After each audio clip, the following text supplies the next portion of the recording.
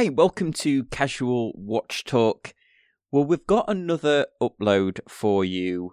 Well, today I've actually got another upload for you from the live stream. This was another very interesting interview we did with a lady called Kristin from La Patiala, which is a brand new watch website. Well, it's luxury goods in general, but there's a really interesting section on watches. Takes you all through the basics of different watch movements and different watch types. So I think you'll find this fascinating. As I usually mention on these live streams, the audio isn't as good as the podcast, but I think you'll find the content very interesting. So let's play the audio from that live stream, which was first published on the 23rd of October.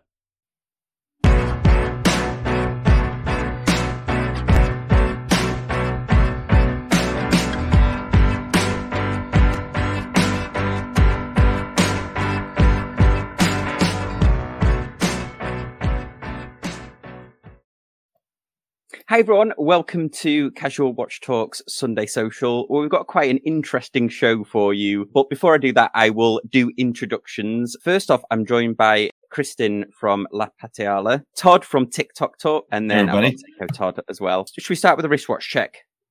Seiko Todd, do you want to... Seiko Todd. Off? So, yeah. I'm going against Seiko today because in honor of Kristin, I don't have a Patek. It's not in my failure. I have my Mont Blanc Nicolas Riasek GMT chronograph. Very nice. Thank you very much. It's a very unique design, which I truly love. You're not going to mistake this for something else, most likely, if anyone's even ever seen one in a while. Kristin, I'll go to you next. What are you wearing? Yeah, I'm wearing my Jaeger Le Coutret Reverso Duetto, and I love this watch. It's such a classic, beautiful design, and then you can flip it, which I can't do backwards. And it has a different dial in the back. Oh, that's so nice. Beautiful. Yeah, that is a lovely one. Wow. Yeah, I reviewed the standard Reverso on the channel. I absolutely loved it. Mm-hmm. Yeah, I just can't quite pull it off for my wrist. For some reason, it didn't fit right. But I know that people that do wear it, it looks awesome. Todd, what are you wearing? New acquisition, and I kind of changed gears after I talked to the guys in the group, and I went with the Nomos Glashruta, the Campus, and I just love this watch, and it has the exhibition case back where you can see that beautiful movement that they make. And Nomos it's just so really thin. Yeah, it's a great watch, especially for the price. I'm really enjoying it. So it's a manual wind, and it's got the California dial. Yeah, it's a manual wind only, and it has the California dial, which is cool. Mm-hmm. But I do like the fact that it's manual wind only because you really get to really enjoy the movement. It's not hidden by that rotor. Great watch. Yes. Yeah, and I'll go next. So I'm wearing my much loved green Datejust, where you can't see the movement; it's completely hidden. But Mikola over at Man Cave Leather, who sponsors the show, made me this. It's 21 mil, so it's a bit of an annoying lug width, but he made me this leather strap for it, handmade, absolutely awesome. So this is included in the review that I'll be posting soon. So it's getting a bit hot here in Florida, so I'll have to probably take off the leather soon, but I'll wear it whilst I'm indoors. Awesome. Okay, well, Kristin, we've invited you on. We'd love to hear about your new watch. Well, it's a luxury publication, but it's around, you've got a really cool section on watches, and I've read the whole thing, and I think it's ideal for definitely new watch collectors and more seasoned watch collectors, because it goes into different terminologies, complications, I like the one that was, what's the difference between a chronograph and a chronometer? Because I think that's really confusing when you start out. But yeah, we'd love to hear more. Sure, absolutely. So I founded La Patiala as a luxury encyclopedia. There you go. So it's an evergreen resource to answer your questions of all things luxury. I'm a luxury expert and journalist. I write for Bloomberg, Forbes, Robb Report. I was an editor at Elle and at Elite Traveler magazine beforehand, so I bring a really strong editorial background. And I founded La Patiala earlier this year to share information on all things luxury, like champagne, caviar, luxury travel, jewelry, and of course, watches. when I started in the watch industry, I found that it was really difficult to learn about watches. Everything was either too entry level, or it was assuming a baseline of knowledge. And I didn't have that baseline knowledge. I'm like, what's that thing in the back that's turning? What does that do? But I was lucky enough as a journalist to be able to go to all the trade shows, meet watchmakers, executives, and ask all of the dumb questions to learn about watches. And then once I became a watch expert writing about watches, I decided to start this platform to teach people the basics.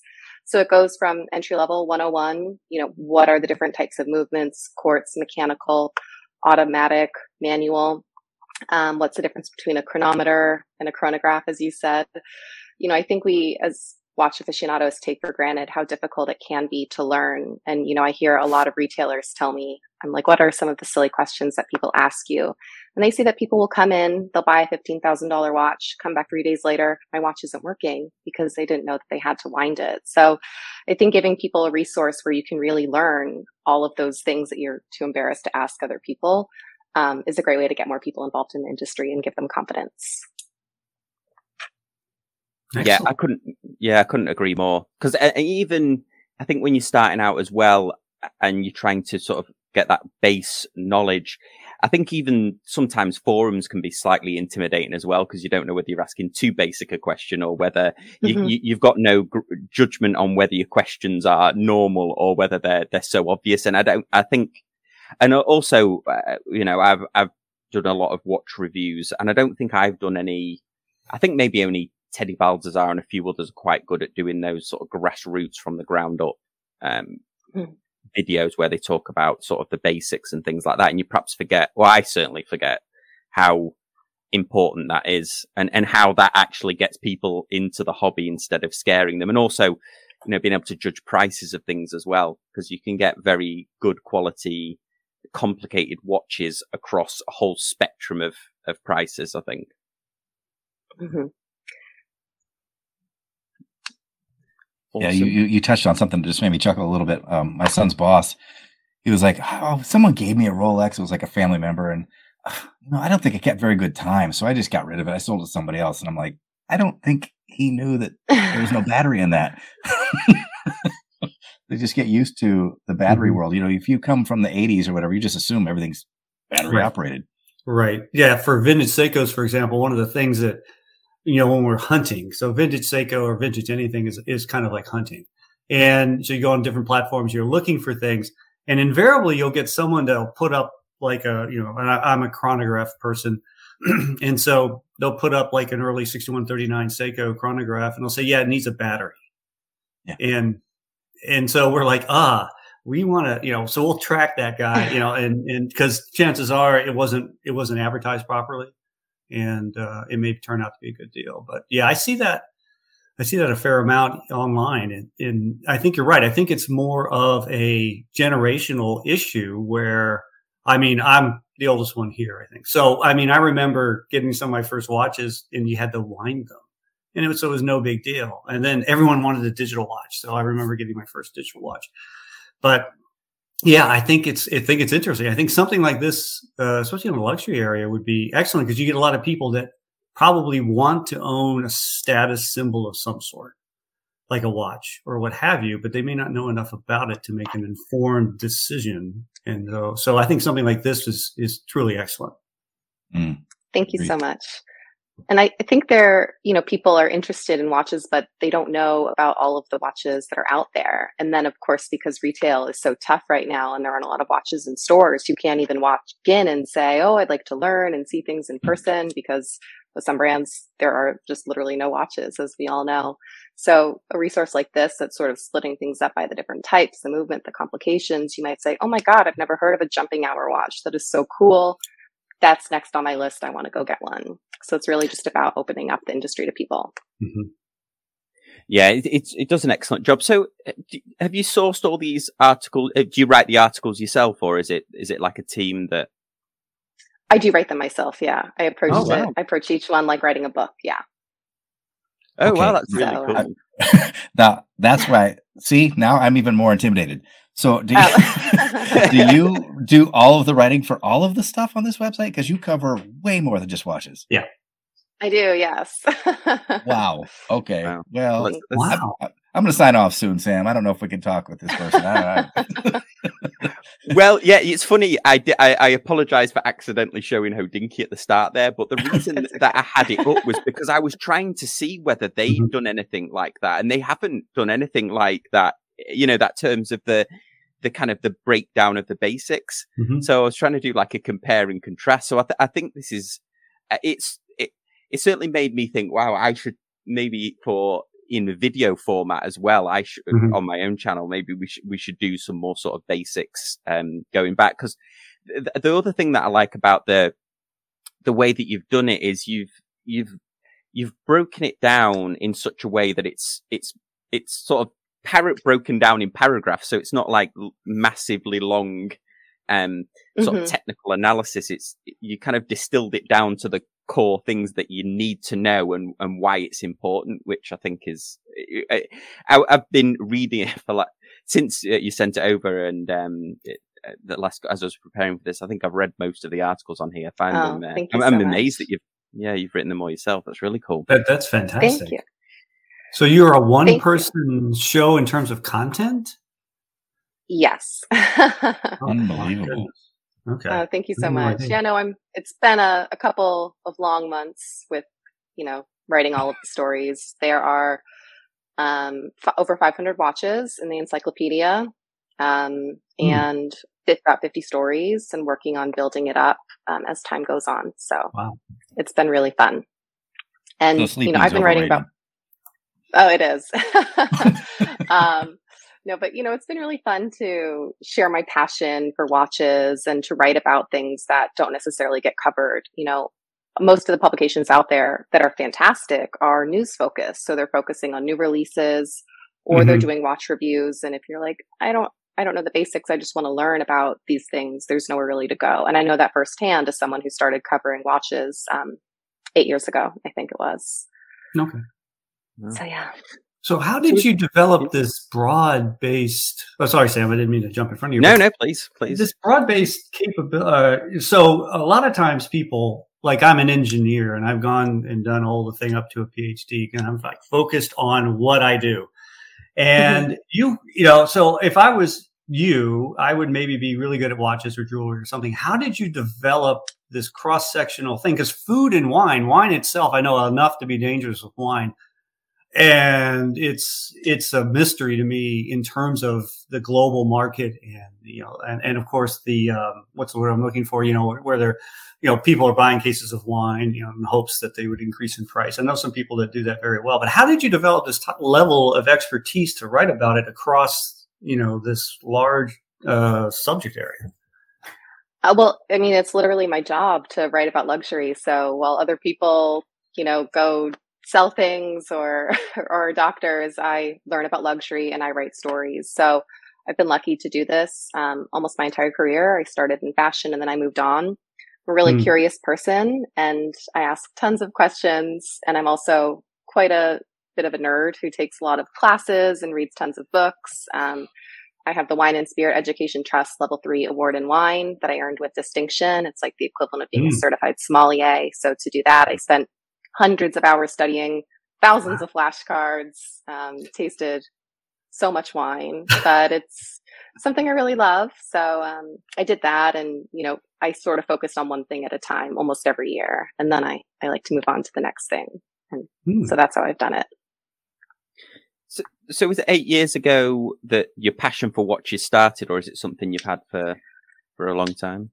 I was not passionate about watches at all. I didn't wear one, actually. And then I started at a magazine where I had to cover watches. And I knew a guy who worked at the Blancpain store. And I said, hey, I have to start writing about watches. I need to come in and maybe you can teach me the basics. And, he told me about moon phases and dates and perpetual calendars. And then I went to Baselworld pretty shortly after.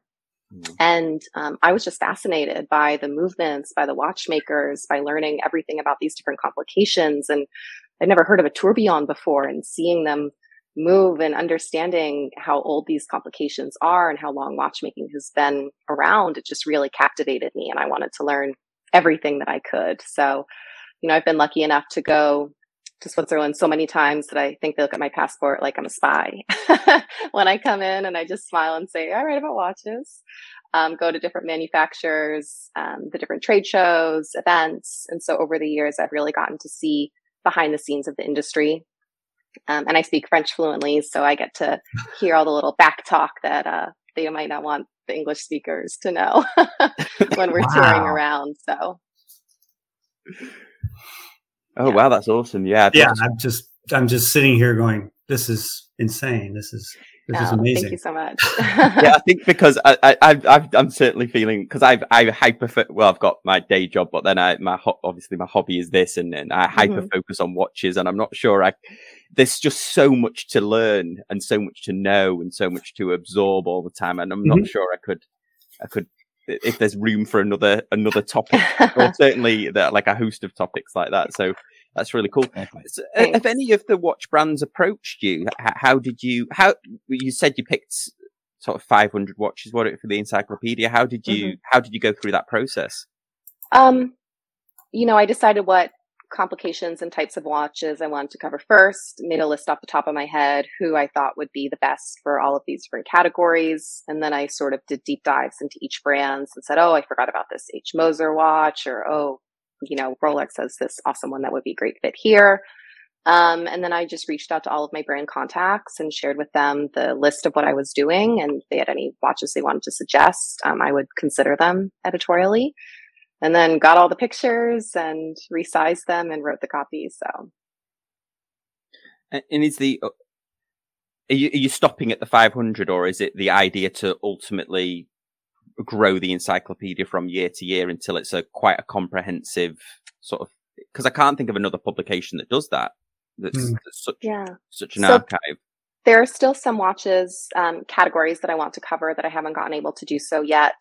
Some of the stories are still a little bare bones. They have the intros and then just images for the watches instead of entries. But if you look at like tourbillons, for example, that goes into in depth about tourbillons and then has copy for each of the watches explaining what makes each one so special. So first working on filling those out. Then I'll go into different categories that I haven't covered yet. Do brand profiles. What makes Rolex Rolex? What makes Patek Patek? Why should you care about the Royal Oak? Cover iconic watches, Zenith El Primero. And I'm also really passionate about supporting independent watchmakers. So shining a light on people like Laurent Ferrier, who are doing just absolutely stunning timepieces with really great complications. Yeah, you think about doing anything in print, kind of like there's a one that's like the watch annual or something like that, because I think watches in particular lend themselves really well to just that old school model of having that on my coffee table and being able to like the Hodinkee concept, right, Todd? Where they put out the magazine occasionally, and you get this glorious photography going on. Yeah. My background is actually print publications, and I had thought this might be a coffee table book about luxury when I started thinking about La Patiala, and it quickly outgrew that and became this website. So I think each of the encyclopedias could theoretically become their own book at some point, or it could be an A to Z guide to luxury once the encyclopedia is more filled out. But I know the trials and tribulations of being in print publishing, and I'm not getting back into that world anytime soon. You definitely have to charge a premium now, which I think Hodinkee does, isn't it? Like they do $35 for a magazine or something. I forgot if it was 25 or 35. Yeah, it's pricey, but it. I don't know. It's nice. I did. Yeah, like I bought the watch annual, and I was like, oh, this is cool to look at. Like to have these beautiful pictures, because to me, like what's so cool about the whole hobby is that these things are like little art pieces, really, that you're wearing. You don't need them. It's like a little piece of art on your wrist. And right. I think that's why it translates so well.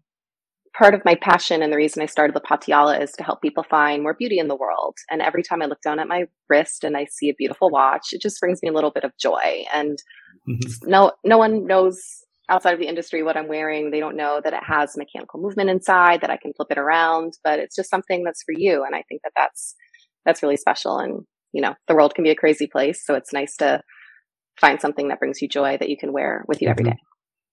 And we can send you down another rabbit hole too, because one of the people online just said, how about a vintage section? Because that is a great area and a tricky one. It's a very tricky area, especially when you're a new buyer, you know, you don't know if you're buying, you know, like one of those Indian specials where it's just been Franken-watched together and like, you can get an Oris for $17 versus actually getting a beautiful Omega Seamaster or a vintage Seiko like Todd collects. Or the common one that people think of is Universal Genève, don't they? Where that's quite a popular vintage one, but they're also quite hard to service because a lot of them were in house, and you have to like cannibalize other watches. So I think there's even in the main brands, there's there's some confusion, isn't there?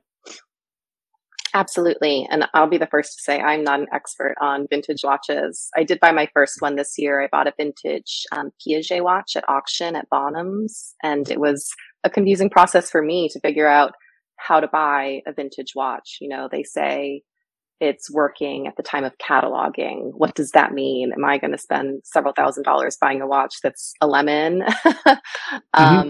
So it is scary, but I do think eventually I'll do a vintage watch section. I was just going to go with what Todd was saying here. That's what I went out to go get. This is one of my first mistakes in vintage watch collecting was this Oris.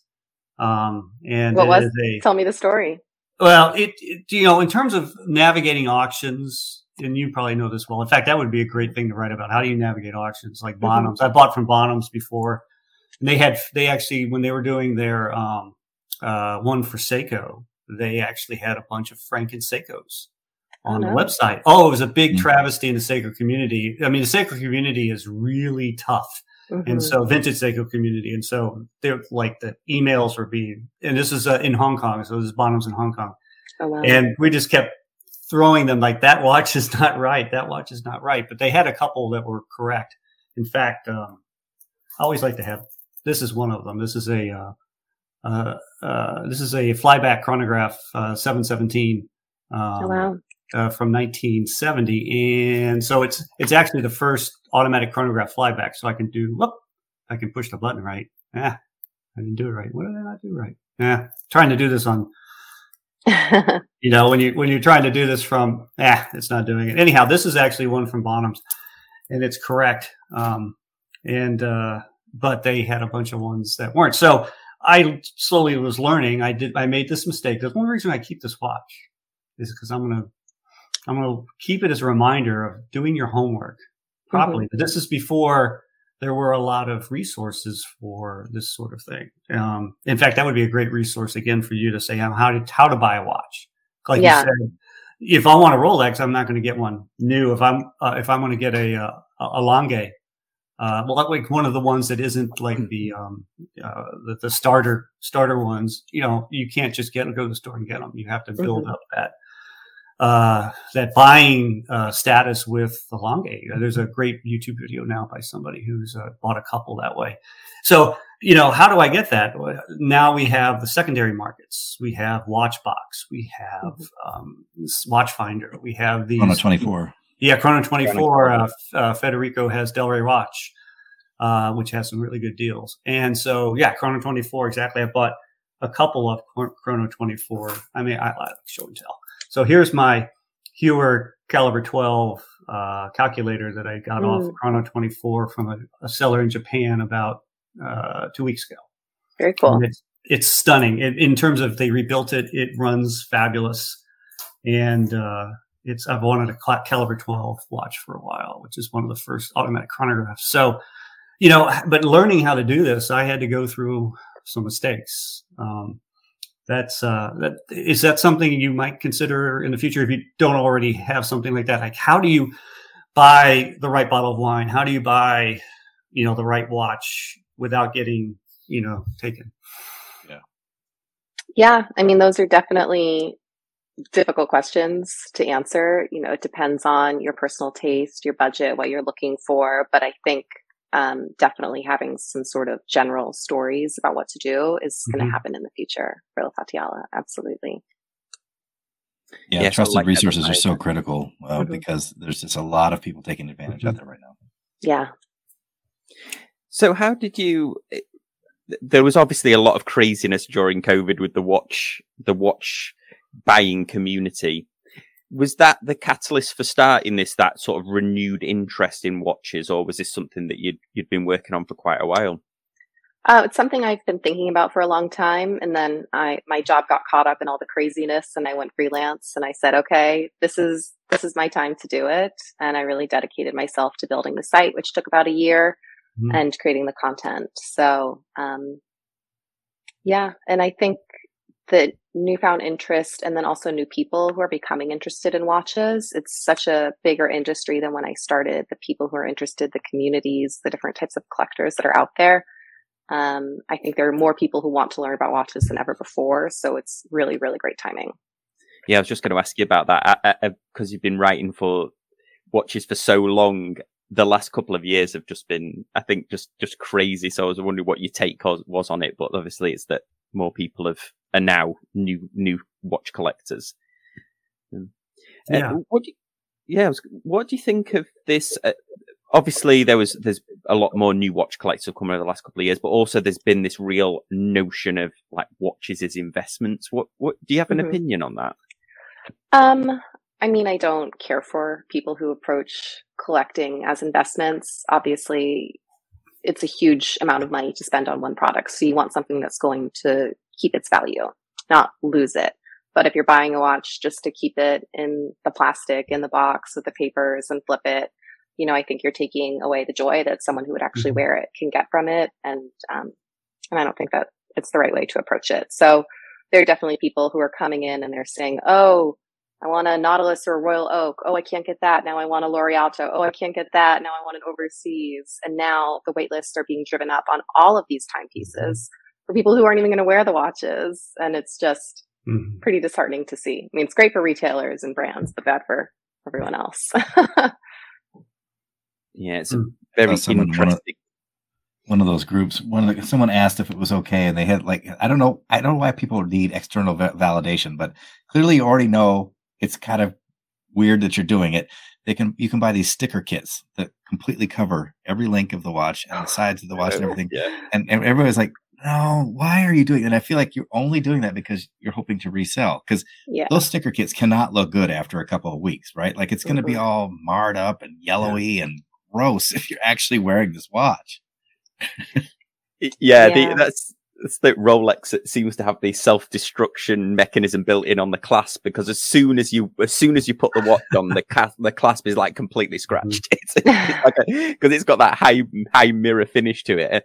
I think I made a joke about it in the review that I was going to post, that it's Rolex. As soon as you put it on, it's part of you. If there's no scratch on it, then nobody's ever taken it out of the box, I don't think. But I'll get you a sticker kit, Sam. That'd be good. Yeah, we'll do that with casual watch talk. We can make a fortune. Yeah, that boat has sailed a long time ago. But I know what you mean. They used to pop on Instagram, didn't they? And I mean, it must take hours to do it, because there's like 100 stickers in the pack, and you have to. For sure, you're gonna get a bubble on it. It's just this is crazy.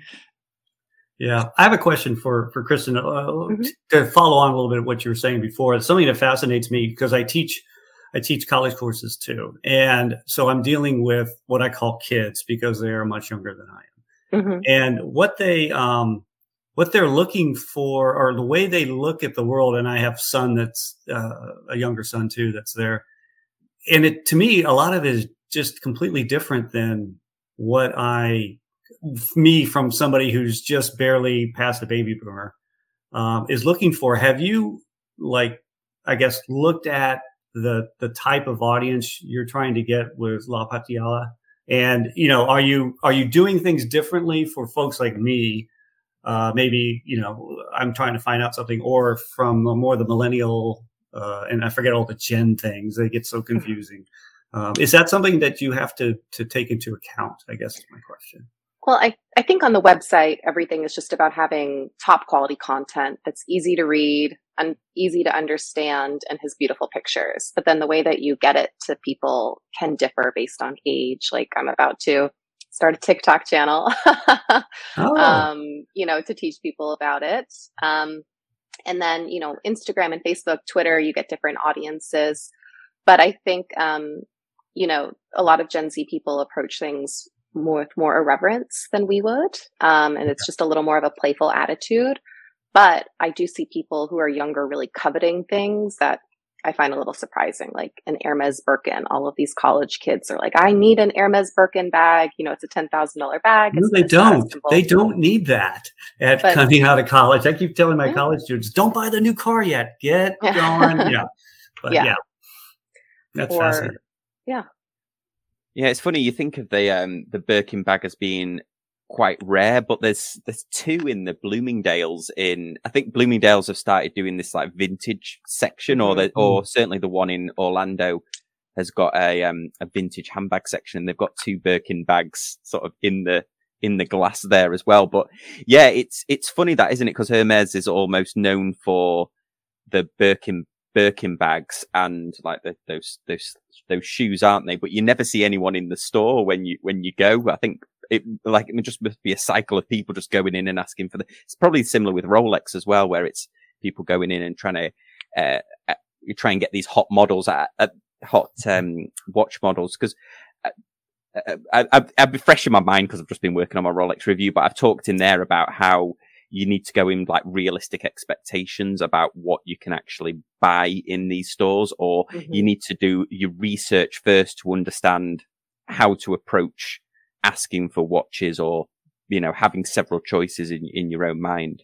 But yeah, it's good that you're starting a TikTok, because my wife's one of her favorites YouTube channels, and I forget the name of it. It's a lady who she breaks down luxury items, and she'll compare things about what is the real value here, what the materials that are being used, and the history behind the bag and stuff like that. Because my wife bought a Louis Vuitton purse and she was quite disappointed with it. She ended up taking it back, because she was quite disappointed with the quality and stuff like that. So I think that knowing about what is quality as well as what is luxury, I think it's an interesting question in the watch world, but I guess in the wider world of all the subjects that you're covering is probably more interesting. Yeah, absolutely. I've got another question too for Kristen. So you've already become an expert on about 13, 14, 15 different things, right? now that you're an expert on tequila, they want to know if whiskey is on the way next. Whiskey is on the way. Yes. It's, there we go. I'm very passionate about whiskey, and I think I've been putting it off because I have too much to say about the category. And I know it's going to take me quite some time. Like, I'm looking at my bar right now, and I've got 4 bottles of Macallan over there. 12, 15, 18, and a special release. So a rare cast. So definitely coming. Tell me what your questions are, and I'm happy to answer them. Wow. Yeah. Wow. Excellent. Wow. Because that's a whole thing in itself, isn't it? Yeah. That's a whole lifetime of learning. Wow. Yeah. I'm sorry. My brother-in-law is a big Blanchard's fan. Okay. And so we can get it here in New Jersey easier where he is. So he'll send me a note. Hey, can you get me? Go check your sources and get me. Because at one point during COVID, especially, you couldn't find it. Oh yeah. So I got one for him. He's like, "Oh, thank you." That's nice of you. You need to check out Islay Whiskies. Okay. I'm not familiar with it. I think he's talking about the island peated whiskeys there. Yeah. I think that's what they are. I don't love peaty whiskeys as much, but I'm more of a. Oh yeah, the peaty whiskies remind me of holidays with my parents. Love Scotland, and when I lived in the UK, their favourite destination was Scotland. So even when we were kids, we used to go around the distilleries. So I remember the peat smell. Having PTSD. Yeah, bringing up peat STD. Yeah, but that smell of the whiskey and and those copper distills, I remember that even from being a kid. Wow.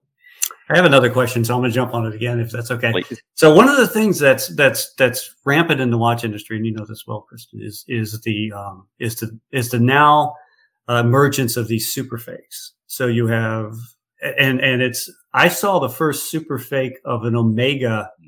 With supposedly, a coaxial movement in it now, but it was closed. They couldn't do the coaxial movement. And if you know what you're doing, you can tell that it's not, but I've been seeing, you can go on YouTube, you can see all the things, but So the watch industry is suffering from that, of course. But what about some of these other ones? It's like I read a story about the wine industry, and there were fake bottles of wine that were auctioned off. And I don't know how you do that, that sort of thing. Or I could imagine Bulgari jewelry being probably anything that's expensive could probably be faked. How do you? Is that something you're dealing with, or something that concerns you, or just I'm just curious of where you are. Yeah, I mean, it's a huge problem in all industries. And what you're referring to about wine is probably from the documentary Sour Grapes, where this man named Rudy, and I can't pronounce his last name, basically counterfeited thousands of bottles of the world's most exclusive wines in his apartment, and just had, stacks and stacks of labels. And he was just blending wines together and saying that. And then they were actually being sold at an auction house. So there's tons of counterfeit wine out there, which is definitely a problem. So I think the blockchain will eventually help brands really secure the chain of ownership. And, some watch brands are already doing that. They're doing it in handbags. Like I just got a new Bulgari bag and I put my phone in it, and all of a sudden a QR code popped up because there was some sort of RFID chip in there. Right. That you can register it. So it is really interesting how brands are using technology. And of course, as technology improves for security, it also improves for counterfeits. So it's kind of, everyone's just chasing their tails. But as long as you're buying from a reputable person, retailer, doing your due diligence, you should be safe in the watch industry. Yeah. I know Breitling have been doing that with I was going to say, I think that the trick in that, Todd, and the challenge is that there is clearly a market that doesn't care if it's counterfeit, right? Yep. So they're all about the Instagram thing. And then you who are looking for the real product are like, well, could genuinely make a mistake and get caught up in it. And it devalues the product. As an example, I was in Brussels for a conference, and we went walking, my wife and I went walking around, and in I forgot one of the main squares, these guys run out with sheets full of fake handbags. And they're all like doing this, and they're trying to negotiate with the tourists. And then all of a sudden the police come, blah, blah, blah, and they just grab up the sheets real fast, and they try to run away. And at one point, one of them dropped it, and all these fake handbags went bouncing everywhere. And we were just standing there looking at this going, and that's in Brussels. I can't imagine what it's like in, other countries. I spent some time in Cambodia. There is no what I'm looking for, trademark or anything in Cambodia. You can, everything in Cambodia you buy is either off the back of a truck somewhere or it's faked. Okay. Yeah, because they don't have the laws against that. And so I can imagine in Asian countries that have loose copyright and patent law and that sort of thing could be really bad. Yeah, we experienced it in Kuala Lumpur and Penang. It's the same. The tour guide told us that you can have life in prison if you're found with drugs, but if you're found with fake, it's just they don't care about the fake stuff. And I remember going to the night markets and seeing where they showed the actual factory. They had a book that showed the lineage of the fake handbags and the factories and how they were made and stuff. So it's definitely, I think in the watch world, you're totally right. I think there is a part of the community that doesn't really care whether it's fake or not, which is a shame. But I know I was going to say, Todd, that I know Breitling and I think maybe Hublot and a few others have started doing the blockchain, registering the blockchain. I think Richard Mille does it as well, or at least they have a very comprehensive database that supposedly they know every time a watch changes hands. I think Vacheron is as well. Could be wrong, but what people, they might think it's a victimless crime, but really it's not. I mean, sex trafficking, violence, gangs, child labor, it's not victimless. It's a huge problem, and I obviously don't support it in any way, shape, or form. No, and there's been some big YouTubers as well. There's a very famous YouTuber that I'm sure people will know in the comment section, but there was a very famous, very well respected YouTuber that was reviewing and selling fake watches. So it has its tentacles bleeds out into all communities, and that for a period definitely knocked the credibility of, I think, people doing YouTube and things like that in general. Wow. That's awful. Absolutely. Yeah, it is. Well, I noticed on the website as well, you're starting to do, you've got like a store that you're building out. Can you ever imagine going into like Hodinkee territory where there's like a watch part of that? Or Teddy Baldassar or something like that, where you actually are a representative for a name brand? No, not at this stage. The reason I started the store was I was sick of going to websites and saying, I need a wine glass recommendation. And then they would say, here are the 25 best wine glasses, because they're just trying to get all the affiliate links. So in the store, there's only one of everything, and it's linking to an external retailer. So if you say, I need an oyster knife, I'm like, here's the best one. Trust me, you don't need a different oyster knife. Yep. Those are the gloves. That's the platter. So it's just easy for people to look at because, you know, a lot of websites drive me absolutely crazy. Like, here's your vintage champagne, get Dom. For a non-vintage, get this Ruinart Blanc de Blancs. So I think it makes it easier for consumers. But retail is a whole other beast. And this really, for me, is more about curating content. Yeah, absolutely. And Dom Perignon obviously stole Lady Gaga from Tudor. She was a Tudor ambassador, and then she mysteriously appeared, and now she's. But I thought she was actually a great ambassador for Tudor. I don't think they used her quite as much. I think they were getting David Beckham out onto the events a little bit more than Lady Gaga. I did get to meet David Beckham at a Tudor event, and he is very dreamy. Yeah, I've never met him in person, but growing up I'm from Manchester originally, and everyone I ever know that's met him has said he's a really nice guy. Which you know, for that team that he played on at Manchester United, there wasn't many. A few of the main guys weren't as nice as they perhaps were thought to be. But you always hear that David Beckham's a really nice guy. Shall we? I know when we were chatting before the live stream, we discussed over email the new Patek watches, and I'm interested to know your opinion on these, because I know there's a couple of YouTubers that have made, and a couple of articles written certainly around the 5811, and I tend not to agree with some of the viewpoints about it. But before we start, I mean, are you?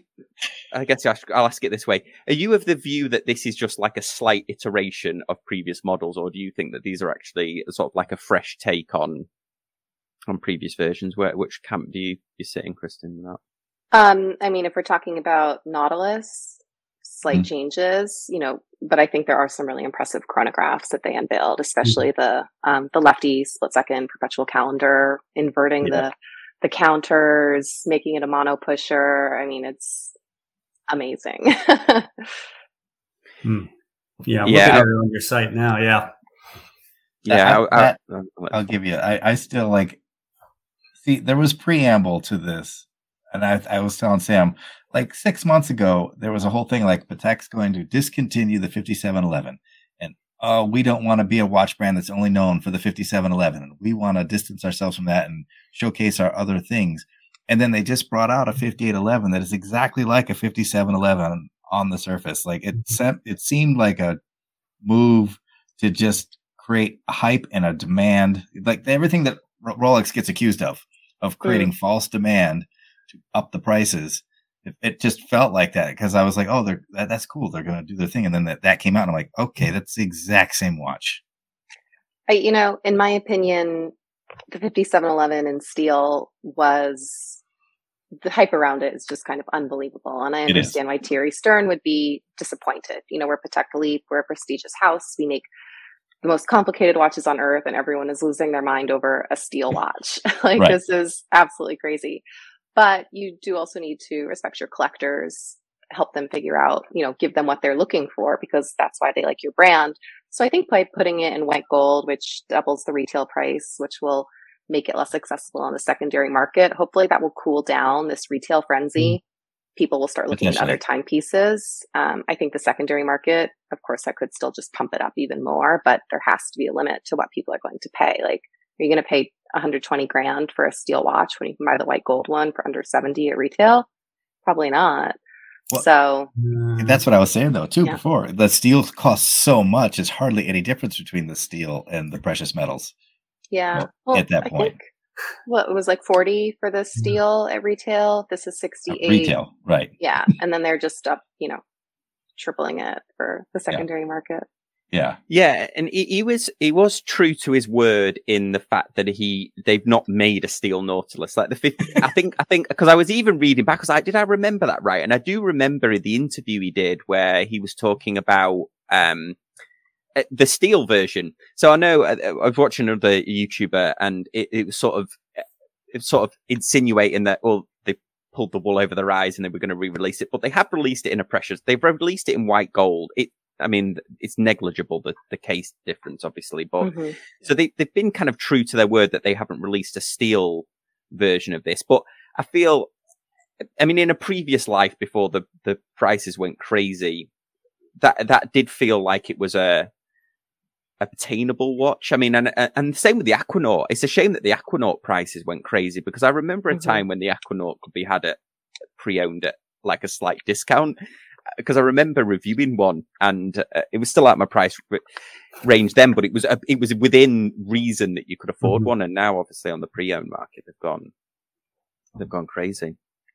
Well, one thing's for sure is that Patek will sell every single one of these. Oh, yeah, and there will be no issue whatsoever with their marketing.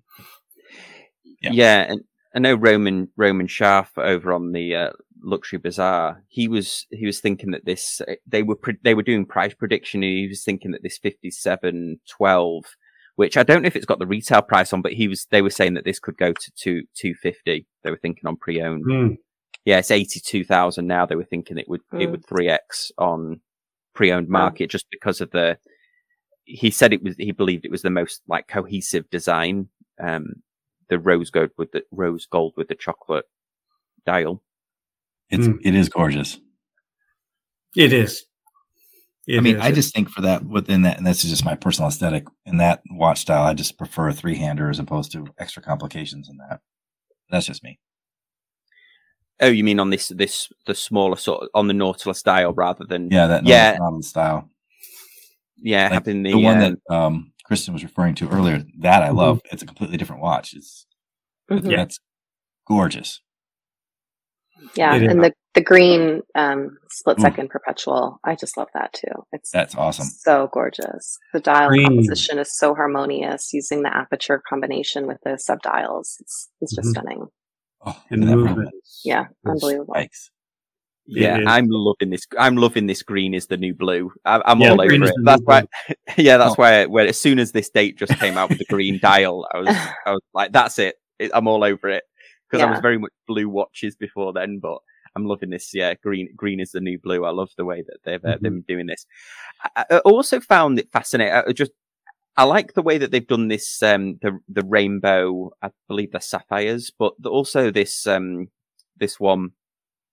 It's like a gradient. It's not a rainbow, but it's like gradient brown and yellow sapphires, which is incredible that they've managed to get all the grades and then built this watch. I think for a lady's watch is amazing, really, the look of it. Yeah, you don't get this color combination a lot, and it does really show the expertise of Patek Philippe's gemologists and gem setters to be able to create this. And it's nice that it came out in October. The colors are very, very fall, the changing leaves, but they go so well with the beautiful rose gold. Yeah, I hadn't thought of that, actually, that it's very fall colors. It's very fall. It is. Yeah. Do you see these out in the wild? Obviously these are new, Kristen, but I'm curious because of all the places that you frequent, where luxury is which per your business, right? And so you'll see all kinds of things. Do you see some of these? You mentioned, it's a shame when people buy these and then stick them in a vault somewhere and they don't get any real time. But for these Pateks and, other ones of similar rarity and cost, do you see them being worn? I do. Yeah. In New York. Absolutely. You see a lot of, Nautilus, Royal Oak, Rolex all over the place. Not as many independent designers, which I think is a shame, but I do see people wearing these watches. Yeah. Okay. That's interesting too, because especially when you refer to, and this is going to sound all wrong, but in the ladies' models, apparently Cartier has under the belief that for the most part, women prefer a quartz watch, one that they don't have to set, and to get something. Think that as well, I think. Yeah, and to have a watch with that movement that's going to require a little bit of love and care. It's just interesting. I'm curious how well those do sell. I think there's been a big change in women's watches in the past 5 years. Before, everything was pink it and shrink it. put some diamonds on the bezel, quartz movement in it, make it smaller, and there wasn't a lot of care given to women's watches. And there are certainly women who do not want to set their watch, they don't want to wind it. Fine, get a quartz movement, great. But brands should definitely be offering the option for complicated watches, and you're seeing that. Vacheron Constantin came out with their first perpetual calendar watch for women earlier this year. This chronograph, the Aquanaut Rainbow Luce, is gorgeous from Patek. And I think there's also some watches are becoming smaller, unisex, so I think you'll find more women wearing the watch. Again, it just is about changing your mindset, like what you were saying, Todd, about your Gen Z students just thinking that the watches should all be battery powered. It's just a change. I mean, my grandmother gave me a Baume & Mercier quartz powered watch when she passed away. And even though I wrote about mechanical watches, I was wearing the quartz powered one for a while. And then I got my Reverso, and I would be like, oh, I have to keep winding this thing. So it just is a mindset shift. But if you appreciate it and if you understand it because you've learned about it, then I think it takes your relationship with the watch and with time to a different place. Yeah, that's such a great point. Yeah, I totally agree. Yeah, interesting point, Todd. The only Patek I've seen in the wild was I've reviewed one of the. It wasn't this world timer with the chronograph, but it was the. Beautiful. Yeah, it really is. Yeah, with the salmon dial. And look at the gradient, not gradient, but it's got a pattern. I mean, like the Guilloche on the. If price is no object, that's. Well, interesting. I believe this is stainless steel. I could be wrong. Yeah, it's steel. So it's a stainless steel brand complication in there. I've reviewed the non-chronograph version of the world timer on the channel, the one with the grey dial. There was something about it that I didn't gel with, and when I think back on it, I think it was because it was then it was a discount. It was actually, I think they retailed for maybe 60 or something, and the retailer I went to, they had it for like 45, and I bet you that was a couple of years ago, and I'm sure that's they're now trading above retail. But I remember the actual world timer complication. I don't know. It just I didn't gel with it, but I always wanted to review a Nautilus because when I've reviewed things like the Royal Oak and stuff like that in person, they're completely different than seeing pictures online. That the feel of them and things like that. Whereas, so I always wanted to see a review a Nautilus. Yeah, I mean, when you're looking at these luxury watches, the way that the bracelets are integrated, how they feel, the links, the weight, it's something that you can't convey just through images, and definitely does make a difference to see, hold, and feel them in person. Yeah, I'm always intrigued, especially with the Aquanaut and obviously this new rose gold version, what the rubber bracelet is, what the rubber strap is like on these watches, like, because I've had watches with some really good rubber bracelets, but you think, wow, how much of it? Because I believe this one is in the $200,000 range. $212,900 US. So you wonder how good is a rubber a rubber strap on this watch for that price? But it'll be great. I can tell you that. I'm just old fashioned. If I was paying $200,000, I sure would like to have a gold bracelet. I don't know about a rubber bracelet. Yeah, I'm intrigued about I've always been intrigued about the Oyster Flex bracelet, because I know some people that love it, and then Ricky over at Scottish Watches was not a fan of it at all. But I think that actually has a titanium bracelet within the actual rubber itself, so it's sort of like a hybrid strap. Right. Well, that's supposed to be awesome. Very comfortable. Hey, Kristen, like the channels. Okay. Sorry, Todd. Oh yeah, you're fine. No, I didn't mean to interrupt you, but I did. Kristen, did you say you brought some Pateks? No, I don't have any Pateks with me. I was just ready to discuss those new releases. No, that's no problem. I wanted to make sure before we end if you had some Pateks. Sorry. Yeah, I can pull out a Serpenti if you're interested. I'm not even sure. Oh yeah, is that the? Oh, is that the triple watch? Wrap? Yeah. Mm-hmm. Oh very wow. Cool. Yeah. Wow. Well, I think we want to see it. Yeah. It's in my safe. I have to go get it. No, don't worry about it. Actually, I believe I think you've actually there's pictures on the your website, isn't there, about that watch? I think because I thought that was Piaget. It's not. No, it's the Bulgari Serpenti Tubogaz watch. Bulgari, yeah. Triple wrap is, I think, the most iconic, but they also make single wraps. Oh, I'm intrigued now. How wearable is that watch? So wearable. I wear it all the time. I love it. Oh, so it's there. Well, I don't have the high jewelry version. Oh, but yeah, so it has the coils inside, and you just sort of wrap it around your wrist, and it's super comfortable to wear. So they're not fixed; they'll go around your wrist. Yeah. Oh, wow. Yeah. So okay, so it goes complete. Does it go completely flat, and then you can wrap it? It has a structure that's flexible, but it doesn't go completely flat. Yeah. Okay. I could never. It's like a old-fashioned phone cord. Yeah, I would agree with you.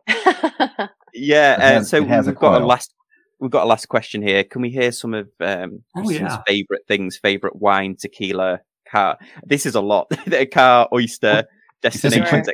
Quick fire style, like boom, boom, boom. Yeah. Okay. My favorite wine is champagne. My favorite producer would be Krug, but it's very pricey. So my day-to-day is Rienart Blanc de Blanc.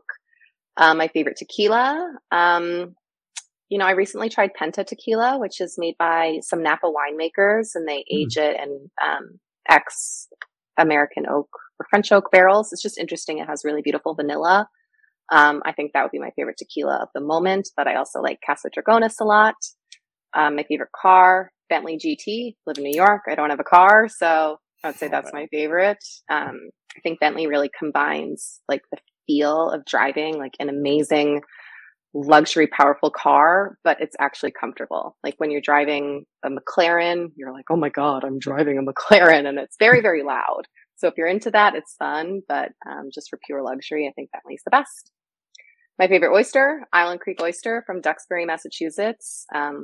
Absolutely fantastic. It's what Thomas Keller uses at Per Se in his famous oysters and pearl dish. My favorite destination is a beautiful beach in a 5-star hotel, and I'm not very picky where. Wow, that was awesome. Wow. Rapid fire. And we didn't even prompt you for any of that. That was right off the cuff. Oh, thanks. Now you have to do it in French. No, just Awesome. Well, just go through and see if we've got any questions we missed. I think we got the most of them. I think there was one there. If I scroll up, that was a good point, and I kind of half made it, but about my Bonhams experience is that you expect these well-regarded auction houses to be experts, and from what I've seen, a lot of times they aren't. Even though each of these is curated by a specialist, oftentimes they don't seem to have.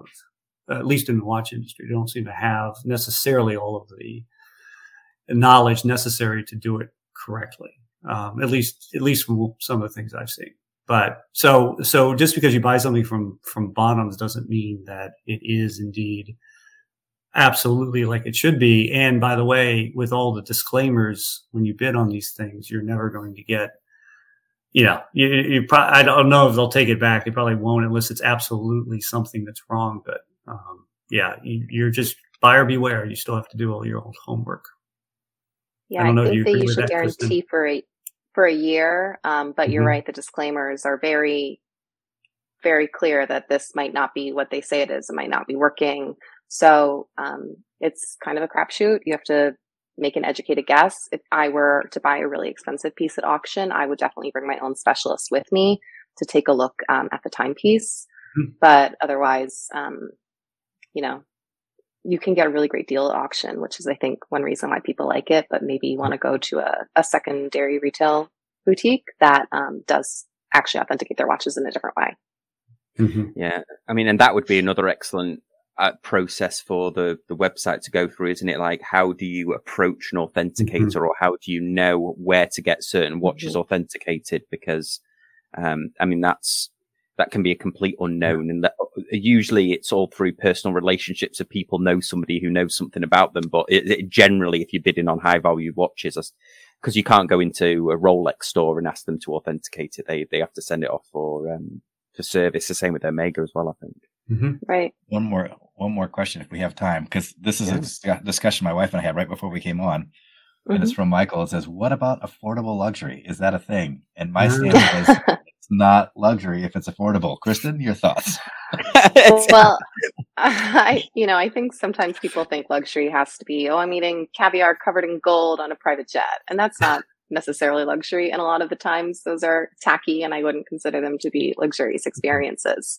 What's luxury is having like amazing service. It's like the perfect taco on the perfect beach, a beautiful sunset and a great glass of wine and great company. Like that's a luxury experience. And that doesn't have to cost thousands of dollars. But when you are in like an absolute amazing, 5-star hotel, it's a completely different experience to a 3-star hotel. So you can find luxurious experiences that are attainable. Like, for example, caviar is my favorite food. I love caviar. I eat it all the time. And you can get a tin of caviar for like $100. It's great caviar. Sure, you're not going to eat that every day, but you can have a lot of fun with your friends. You can enjoy it. It can be great for a special occasion. And again, it's $100. So that's not a crazy amount of money. So I would consider that an affordable luxury that people can enjoy. I like it. Yeah. Wow. Awesome. Thanks. Well, before we go, I'll just put the website up here. So lapatiala.com. It's a great resource. I've been reading it all day. If you're new to watch collecting or you just want to refresh your knowledge on certain things, it's a really great resource. So check it out. I've already put the link in the description down below, but definitely check it out. Kristen, thank you so much for joining us. Thanks for having me. It was really great to chat with you guys. Nice to meet you. Absolutely. Yeah. Thank you. And thanks everyone for being so active in the comments. And we'll see you next time on Casual Watch Talk Live. Thank you.